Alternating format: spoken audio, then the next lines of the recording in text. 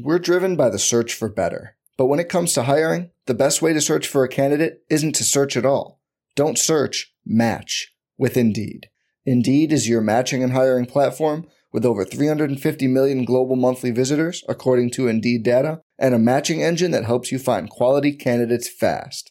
Leveraging over 140 million qualifications and preferences every day, Indeed's matching engine is constantly learning from your preferences.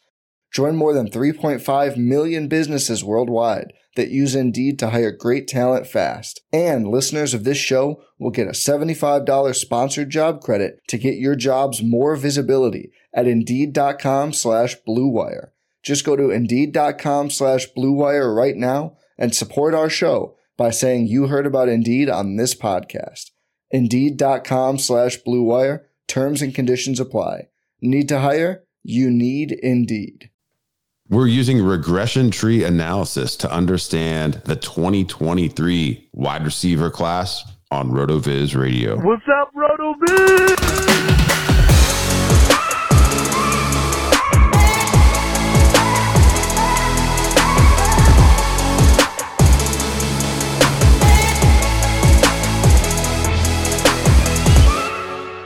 Welcome into the RotoViz Fantasy Football Podcast. I'm Curtis Patrick, joined by Dave Cabin. We're back for another spring break edition 2023 podcast. My kiddos have been home. I've been taking a little bit of extra time off this week, and we went and saw the Super Mario Brothers movie today, Dave. That was kind of fun. Oh, how was it? I mean, it's pretty much exactly what you would think. It's not the best movie I've ever seen, but it had a really star-studded lineup. And it was fun, just kind of thinking about these actors doing the voiceovers. I mean, I was really impressed by Jack Black as Bowser. I mean, it was just so fun. Yep. Nice.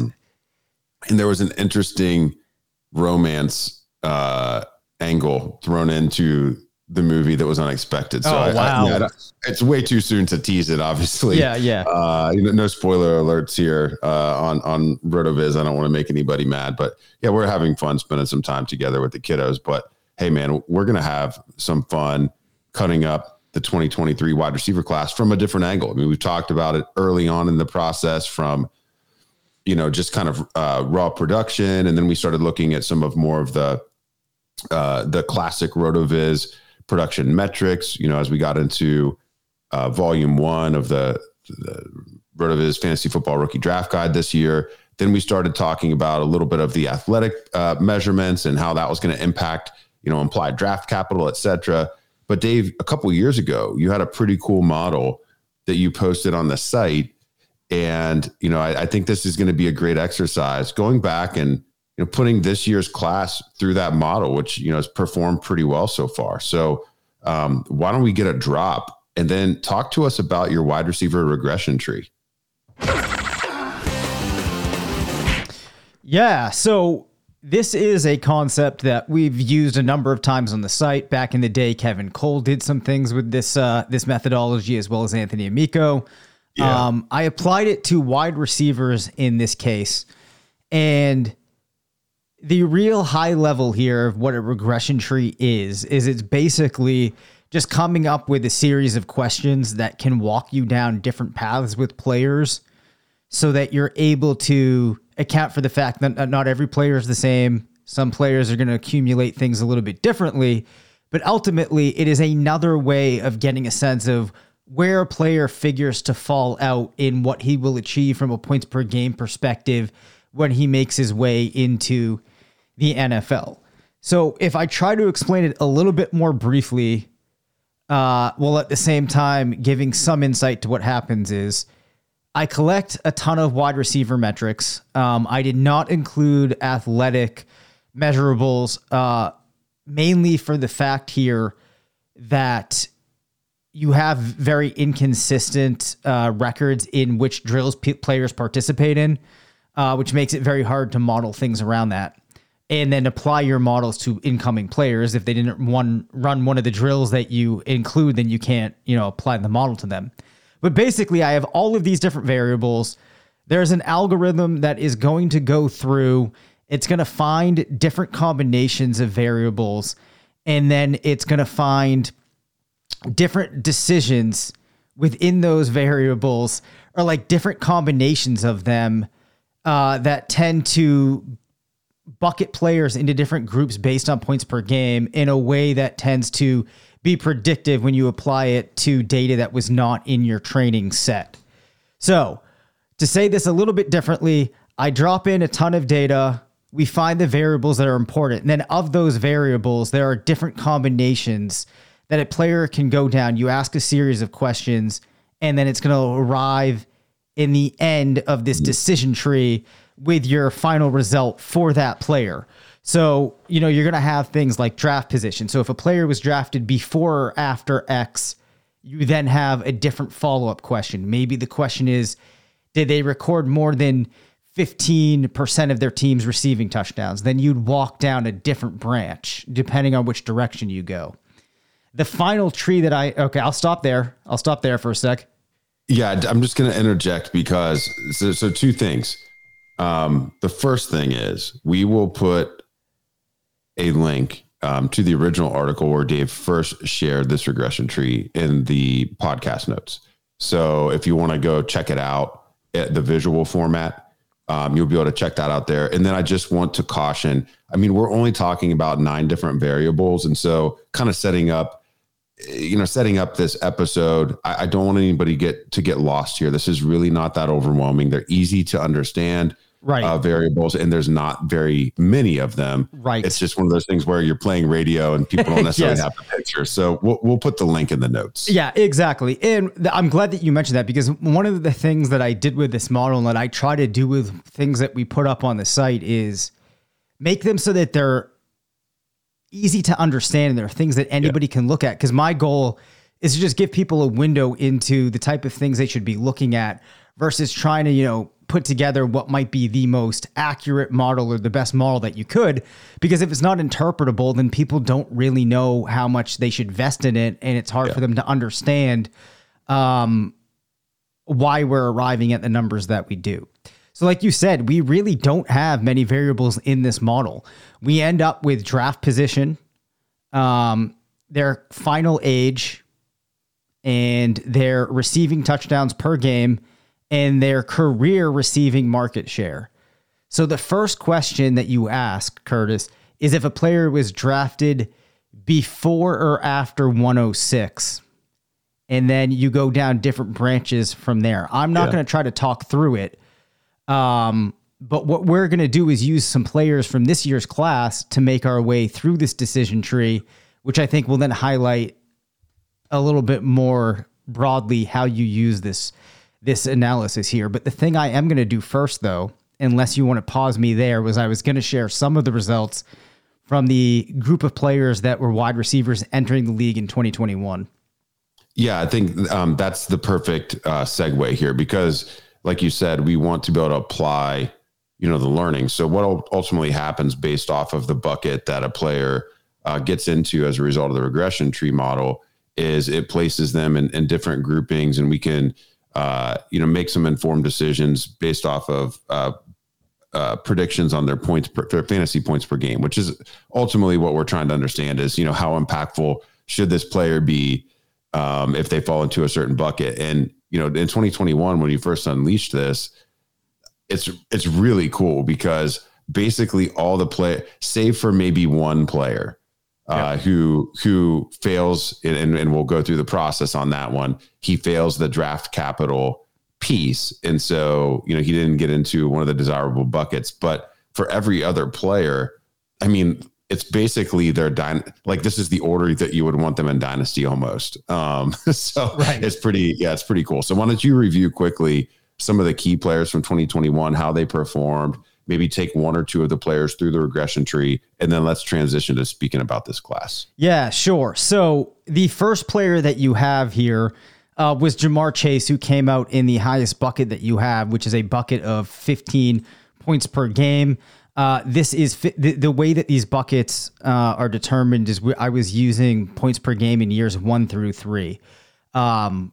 So given that you don't have many players ever scoring more than, 15 average points per game on their first 3 years, it's the highest bucket that you're going to have. Jamar Chase finished in that bucket. Why did he finish in that bucket? Well, his draft position was lower than 30, and his final season was played at an age younger than 21. That is all you need to look at in his tree. Basically, if you're young and you're drafted early, your odds for success are so much higher than any other combination.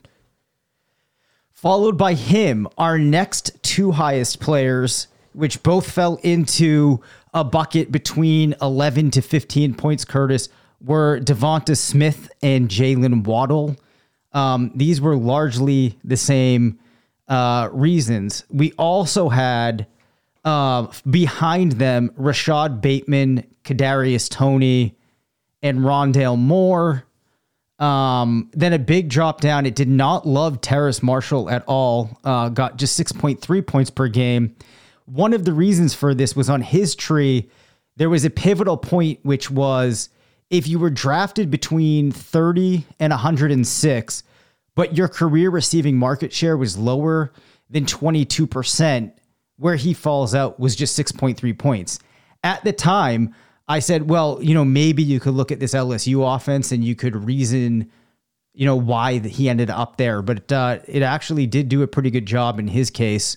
That he was then followed by guys like Elijah Moore, who actually came in with 11, and then Amon-Ra St. Brown had 8.3.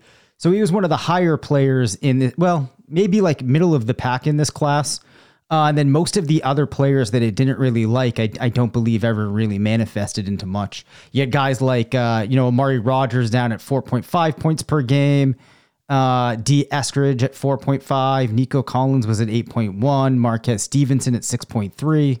So a little bit of a flavor of what it would have done with past players. Curtis, you might be on mute. The model performed remarkably well, and the thing that I like about it, kind of going back and looking at these results from 2 years ago, it even called, Amon-Ra St. Brown, it gave him a better bucket than Terrace Marshall, despite, going 33 picks later in the NFL draft, being smaller, some of those things. There's a couple, even Nico Collins, it was on Nico Collins, despite being in round 4, actually falling at that 106 threshold, I guess. Yep. But putting him in a higher bucket than players who went earlier, like Sage Surratt and Tutu Atwell, Tylan Wallace. And, Collins still has a little bit of intrigue, not just because of his size, but, the regression tree liked him. So I think what's kind of cool about this exercise is we talk about how little the combine typically matters for wide receivers other than, really it's weight, we like the weight, even more so than height. We like weight for wide receivers. And beyond that, the combine's exciting. We like to see those explosive jumps and, quick 40s. Oftentimes it just seems like those things end up throwing us off of sound analysis. And we throw out the fact that, a player didn't produce for, 3 or 4 years in college, and, they had a good workout, and we push them up the boards. Even though some players who maybe tested slightly inferior athletically produced because of, their skills and their, their nuanced route running or their smarts. So I like that we have this option here to not really consider the athletics. So let's take a swerve here into the 2023 class. I've got a list of wide receivers I want you to test for us here, Dave. Yep. Let us know where they're falling. Let's start at the tippy top with Jackson Smith-Njigba. He's near a consensus, overall wide receiver 1 for the class. Let's just see how the model looks at him, and then we can kind of use that as a litmus test for the rest of the guys. Sure. So he has a pretty simple tree. It's that tree that you love to see. We can very easily project that he's going to go ahead of 30 in the draft. He finished his final season at Ohio State at just 20.8. He's under 21. As a result, he falls into that elusive bucket of an average of 15 points per game. You'll love to see it. All right. So he's in that same bucket that we saw Jamar Chase in that 2021 class. And it's really simple. I can memorize this number this number of variables, man. Go in the top 30 and finish your final college season under the age of 21. Sure. That combo puts you in the best cohort. Right. And I'll give the caveat here. Obviously, these aren't hard cutoffs. In some level, they're an approximation. So if a guy finishes and he's like, 21 and, he was 21 in 2 months or whatever, you can get a little loose with that. We're inflexible. If they're one day older, then we will through. Yeah. So JSN was easy. Okay, so that's great. Let's go to a player. And this is going to be a fun exercise. So let's go to the player who many mock drafters are predicting will be the second wide receiver off of the board, but we've got questions about the breadth of his route tree, the level of competition out there in the Big 12. Quentin Johnston, Dave, where does he fall? Sure. So Quentin Johnston has the draft position below we think 30. He'll go. Yeah, he's probably going to go in the top 20. Probably going to go in the top 20. Top 15. Yeah. He finished though beyond 21, actually 21.3. If that is the case, he would then fall down into an 11 point per game bucket. If he were to fall outside of the top 30, however, we would see him actually fall down a tree here, Curtis, that would actually put him at just 6.3 points. Yeah. So it's weird for him because he also did not do very well in terms of receiving touchdowns per game. So if you give him some leeway on some of these branches, they still don't get him into that range anywhere near what you're going to see for Addison or Smith and Jigba. So draft position is going to be pretty important for his overall outlook. And as a result, this is just one more thing of why I have Addison and Jigba in a bit of a tier ahead of him. I know a lot of people include them in. Maybe they get in and he's like the 1C, but it's interesting to see his result there. Yeah. Okay. So we'll have to put a pin in that and watch him closely. I mean, I think as many as 4 wide receivers could go in the top 25, but if I'm wrong on that, another position gets pushed up a little bit and he falls outside, that's going to be pretty problematic. Okay. So you already mentioned the next guy, Jordan Addison. So Addison, I mean, he's kind of like the opposite of Johnston. I mean, Johnston's, a little bit higher up on the board because, he's got a little bit more size in a class that doesn't have a lot of it. And, he got to play on the biggest stages in the college football playoff. Addison's a transfer player. He's a little smaller than ideal if you're drawing up a receiver in the lab, but his production profile is pretty much, sterling over the past couple of years. What does the regression tree think about him? Sure. So he actually does get into that bucket of 15 points per game. Given where we would expect him to be drafted, he finished at 20.9. If he were to fall outside of the top 30, he does have more than 22% career receiving market share. Also finished with that final season again below 21. As a result, he ends up in that bucket with 11 points. And if you wanted to make things a little bit loftier in terms of your receiving market share, given what he did with terms of touchdowns per game with 0.82, we would still see him in like an 11 or 12 bucket. So very good outlook for him as well. We're driven by the search for better. But when it comes to hiring, the best way to search for a candidate isn't to search at all. Don't search, match with Indeed. Indeed is your matching and hiring platform with over 350 million global monthly visitors, according to Indeed data, and a matching engine that helps you find quality candidates fast. Leveraging over 140 million qualifications and preferences every day, Indeed's matching engine is constantly learning from your preferences.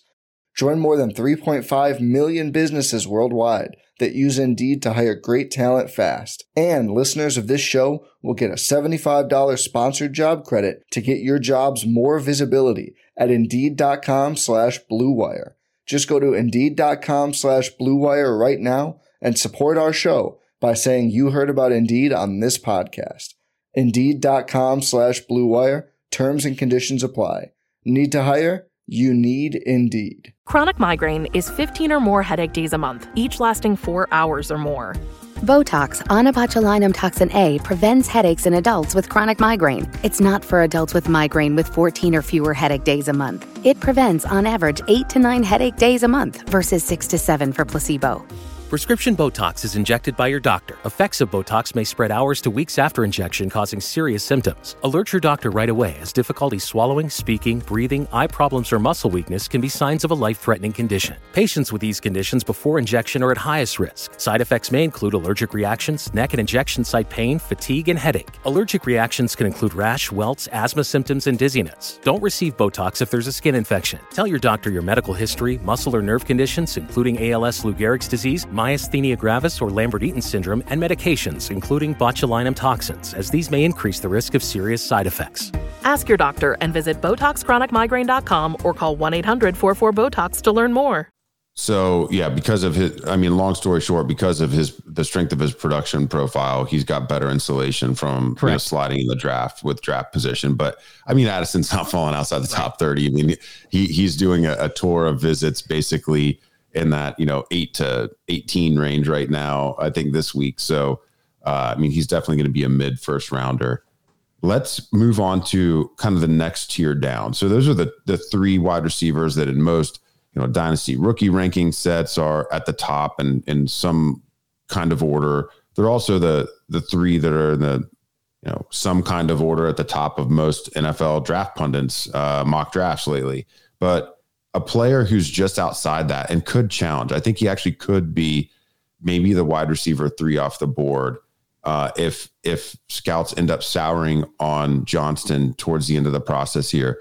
Zay Flowers from Boston College. How does he do in the tree? Yeah. So if he were to finish if he gets drafted under 30, we have him at 11 points per game.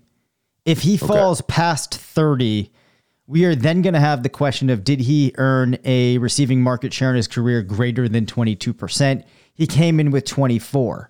He was older than 21 though. So then we have to look at his receiving touchdowns per game. He finished below 0.68, but above 0.57. He ends up with 12 points per game. So that's a really interesting thing in that you actually have, which it probably shows that this isn't the perfect model. Because if you think about it, he ends up walking this one tree that gets him to 12 points per game versus 11 when he's drafted earlier. But really what the thing to focus on in here is this puts him in the more desirable buckets. You're going to have very few players hit that 15. So if you're getting in the 11 or 12, you're probably only going to have 25 to 30% of players approximating that each year. Yeah, I like it. Kind of hearing you walk through that, it's, with Flowers and Johnson kind of converging in our rankings a bit in volume 2, draft capital could be the thing that solves it, but I'm almost wondering to myself if I ought to just throw it out at this point. Yeah. Because it just seems like Flowers has an overall stronger profile with neither one really having the age advantage over one another. So that's interesting. Now with Flowers, there's kind of two other prospects that are, slightly undersized, maybe not thought of as, a typical perimeter wide receiver 1, but maybe have the skill set to do it in the right offensive context. After all, Antonio Brown figured it out without being 6'3". So, Flowers is one of those guys. And there's two others that I think are kind of in a trio of players. I could really see one of these guys really exploding at the next level. One of Sean's favorites early in the process was Marvin Mims. How does Marvin do in this thing? Yeah. So Marvin Mims, he's not going to go in the top 30. Right. So I think his combine was strong. It solidified day 2 for him, but he's definitely going to go in the top 106, but outside the top 30. So let's paint the picture from there. Sure. So where he's going to end up across the trees really is probably like a 6 or 7 points per game, right? So if he finishes beyond 30, his receiving market share on his career was just 16%. That props him down a branch where he ends up with just 6.3 points per game.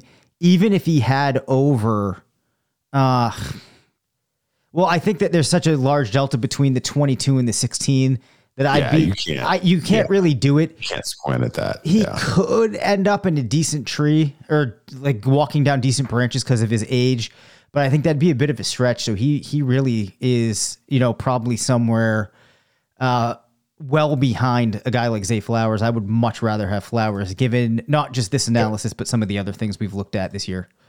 Yeah, and I know we were aligned on that, and Flowers has kind of been above Mims throughout the process.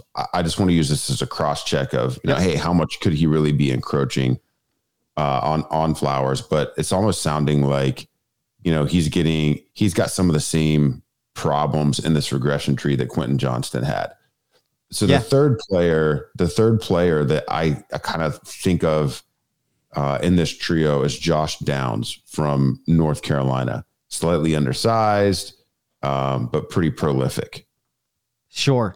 So Downs, just to put some context on this, where do you see him going? I mean, I think I've seen him somewhere between I've seen him like somewhere between like 40 to 50, kind of in that range, right? So that's going to say 50, 55. We're in the same area there. Yep. So he has a receiving market share that was 34%. So again, if you have a draft position between 30 and 106, the next question is that career receiving market share. He's above 22. From there, we question, was his final season played at less than or greater than 21? He was 21.3. If we follow that down, we see him ending up around 8 points per game. If you wanted to say that you thought that you could make the exception here and that he was closer to 21, he would fall into a bucket with 11. So he is a player we do have a little bit wide of a range there based on those buckets. If you are following this explicitly, he'd probably be closer to around 8. Yeah. So the interesting piece here is if you want to follow this tree to the letter of the law, is that if Quentin Johnston were to slide outside the top 30, Josh Downs performs better in the tree. Yeah. And Josh Downs does perform better in the tree regardless than Marvin Mims would. So that's interesting for me. I think this kind of just helps confirm the order I already kind of had these guys in. But I mean, I think Flowers, Downs, Mims was the way to go, and it's maybe the way to stay.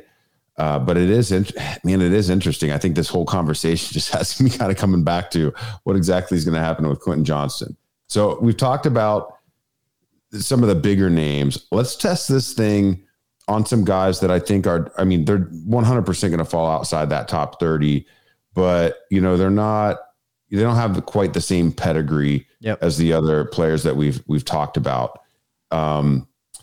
We've got Cedric Tillman and Tyler Scott left. Let's go with Cedric Tillman first. Tillman, and a little bit of an older prospect. And, Tillman's the type of guy that typical RotoViz process would miss on, and we'd be okay missing on him because, he would be an outlier based off of our typical processes of being, a little bit older and a late bloomer. But, the film community really likes him. I mean, I keep seeing him mocked in the late first, early second. I mean, I think there's an outside shot. I mean, I just saw a mock draft, yesterday where he was actually mocked at 30 overall. And so, it'd be interesting to see what would happen with Tillman on either side of that cut line, Dave. Wow. So he was actually mocked ahead of 30? Yeah, at 30. At 30. All right. So we'll walk down both of those trees. The tree is greater than or equal to 30. So that's, kind of interesting. So in the context that he does go somewhere, let's just say somewhere around 30, give maybe a plus or minus of like 5, you would see him getting into a bucket of 11 points per game, which would be one of the better results of this year's class. I think it's more likely that he doesn't, in which case you have him walking down a tree where he lands around 7.6 points per game. So you could call it 8. One of the reasons for this is he did post a pretty impressive rate in terms of touchdowns per game, scored 17 touchdowns on 24 games. It comes out to 0.7 per game. So I guess for a guy like Tillman, does that make you more or less excited about him to hear that he's finishing kind of like in the middle of the pack here? Well, I think we had some internal, I mean, it wasn't even really battles. It's just, he's just a guy that we kind of kept glossing over. Mm-hmm. I think throughout the first 2 volumes of the Rookie Guide, it's like, we know, all right, we're almost putting him kind of in that, second to late second area, because we know so many others, that are, really film heavy in their process, or maybe just, see him as an opportunistic play on the size, that he's going to get drafted higher because he's one of the few guys that has a little bit of size in this class. We know that it might be a miss for us if we're only looking at his production profile and his age. And so those are the guys that I try to circle in my process and ask people that have different processes to make sure that I'm just not totally missing on, a guy that could be an outlier. But, if he were to go at the end of the late first, he's going to end up with like a good quarterback and a good team context and get lots of touchdown scoring opportunities, which is kind of his calling card in college. So, I think, Tillman is not a player that I've been super high on, but I think this process, seeing where, even if he falls outside the top 30, if he and Johnson were to fall outside the top 30, I mean, Tillman performs better in the tree, so it's just one of those things where, certain players, it's like the draft capital is the only thing propping them up. I think those are like warning shots. And so this episode just continually reminding me that it's a slippery slope for somebody like QJ. Yeah. So cause the thing that that's just to hit on that for a second. When you actually work on this and you explore some of the different ways that these trees could be put together, you just keep going back to how important draft position really is. But if you remove that from the equation with some of these players, it does become a little bit more apparent which one of those players you should prefer in a vacuum. Yeah. Okay. So last player, this would be like the opposite of Tillman. So let's go with Tyler Scott out of Cincinnati. Pretty stellar athlete, kind of jumped, I guess, through or out of the building, in Indianapolis. I mean, he's a bit undersized, but did, run, the 4.40. Let's see how he performs. This is a guy that kind of shot up our boards, from volume 1 to volume 2. Yeah. Now, okay. He was born, I don't have an exact age for him. According to Wikipedia, though, he's 21 right now. Do you happen to have? I'll pull it up. Why don't you run him through over and under? Yep. At 21, we know he's going to fail top 30. So run him over and under, and let me just confirm the age real quick. Yes, I appreciate that. So if we were to put him under 30, well, actually, we're going to go over 30 first here. If he goes over 30, your next question is going to be his career receiving market share, which for Tyler Scott was just 17%. That then drops him down to 6.3 being the bucket that he finishes in. If we have him at 30 or lower and he's greater than 21, he'd be at 11. And then, as we've mentioned, if he was younger than 21 in his final season, he would miraculously fall into that 15. I'm not necessarily inclined, though, to make that jump and say that he's probably going to finish lower than 30. Any results on the age, Curtis? I'm zeroing in here. Okay. Got to find the right spreadsheet. Great radio. Oh, it's terrific radio. You need to pull something else out of his profile here real quick. Okay, so if we talk about him a little bit, very little production in his 2020 year, which was his first year.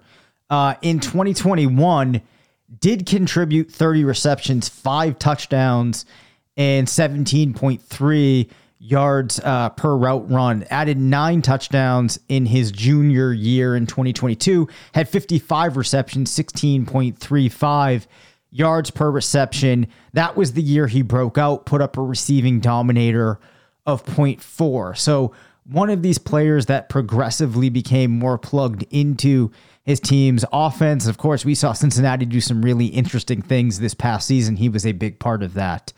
So it's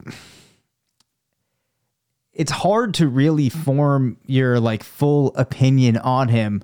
So I kind of like how we have the juxtaposition here of a player like Tyler Scott against that of Cedric Tillman.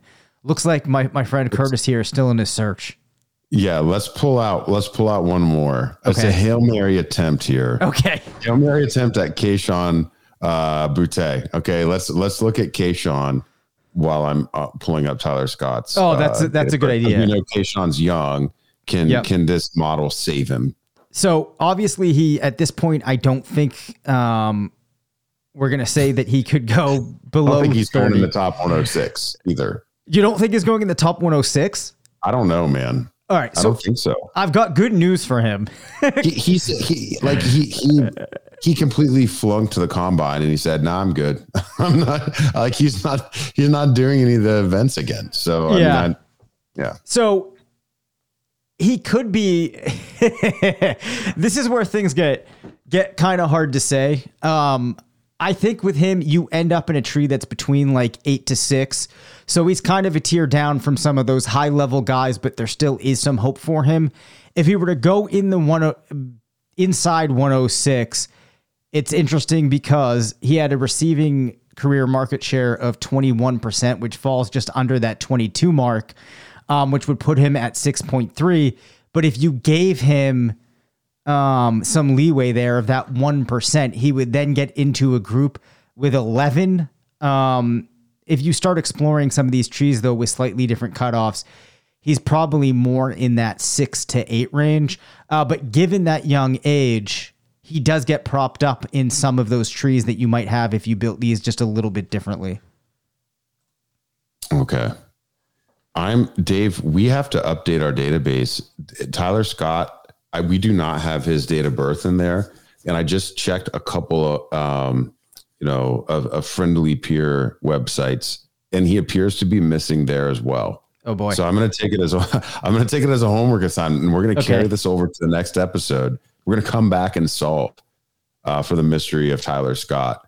But this has been really great. I think it's good. Just any other ways that we can double check our work as we start to do the dynasty startups. I mentioned on Twitter the other day that the $100 level dynasty startups are open on @FFPC, whether that's RotoViz Triflex or traditional @FFPC formats.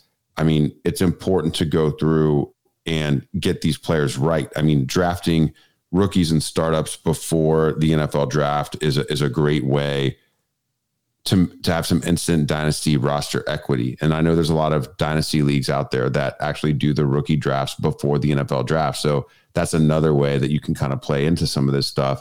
I think my biggest takeaways here are that, Jordan Addison should perhaps be a stronger wide receiver 2 overall in this class than, maybe many have him slotted into B, and that, there's a big red circle around Quentin Johnston in his draft capital, because if he doesn't get that top 30, he falls behind a lot of the other players that we mentioned in this episode. So really, really cool process to take us through, Dave. Appreciate the work that you did in building the model. Again, for all the listeners, we'll have the link in the show notes. Wherever you're listening to the podcast, you can check out Dave's article from 2021 and see the accompanying visual as you listen to us cut up these prospects. Thank you for listening to the RotoViz Fantasy Football Show. Send us questions at rvffshow@gmail.com. Follow us on Twitter at DaveCabinFF and at CPatrickNFL. Leave us a voicemail at 978-615-9214 and make sure to rate, review, and subscribe.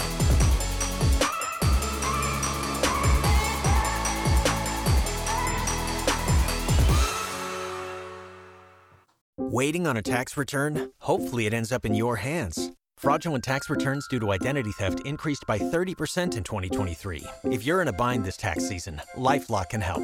Our U.S.-based restoration specialists are experts dedicated to helping solve your identity theft issues. And all LifeLock plans are backed by the $1 Million Protection Package. So we'll reimburse you up to the limits of your plan if you lose money due to identity theft. Help protect your information this tax season with LifeLock. Save up to 25% your first year at LifeLock.com/aware.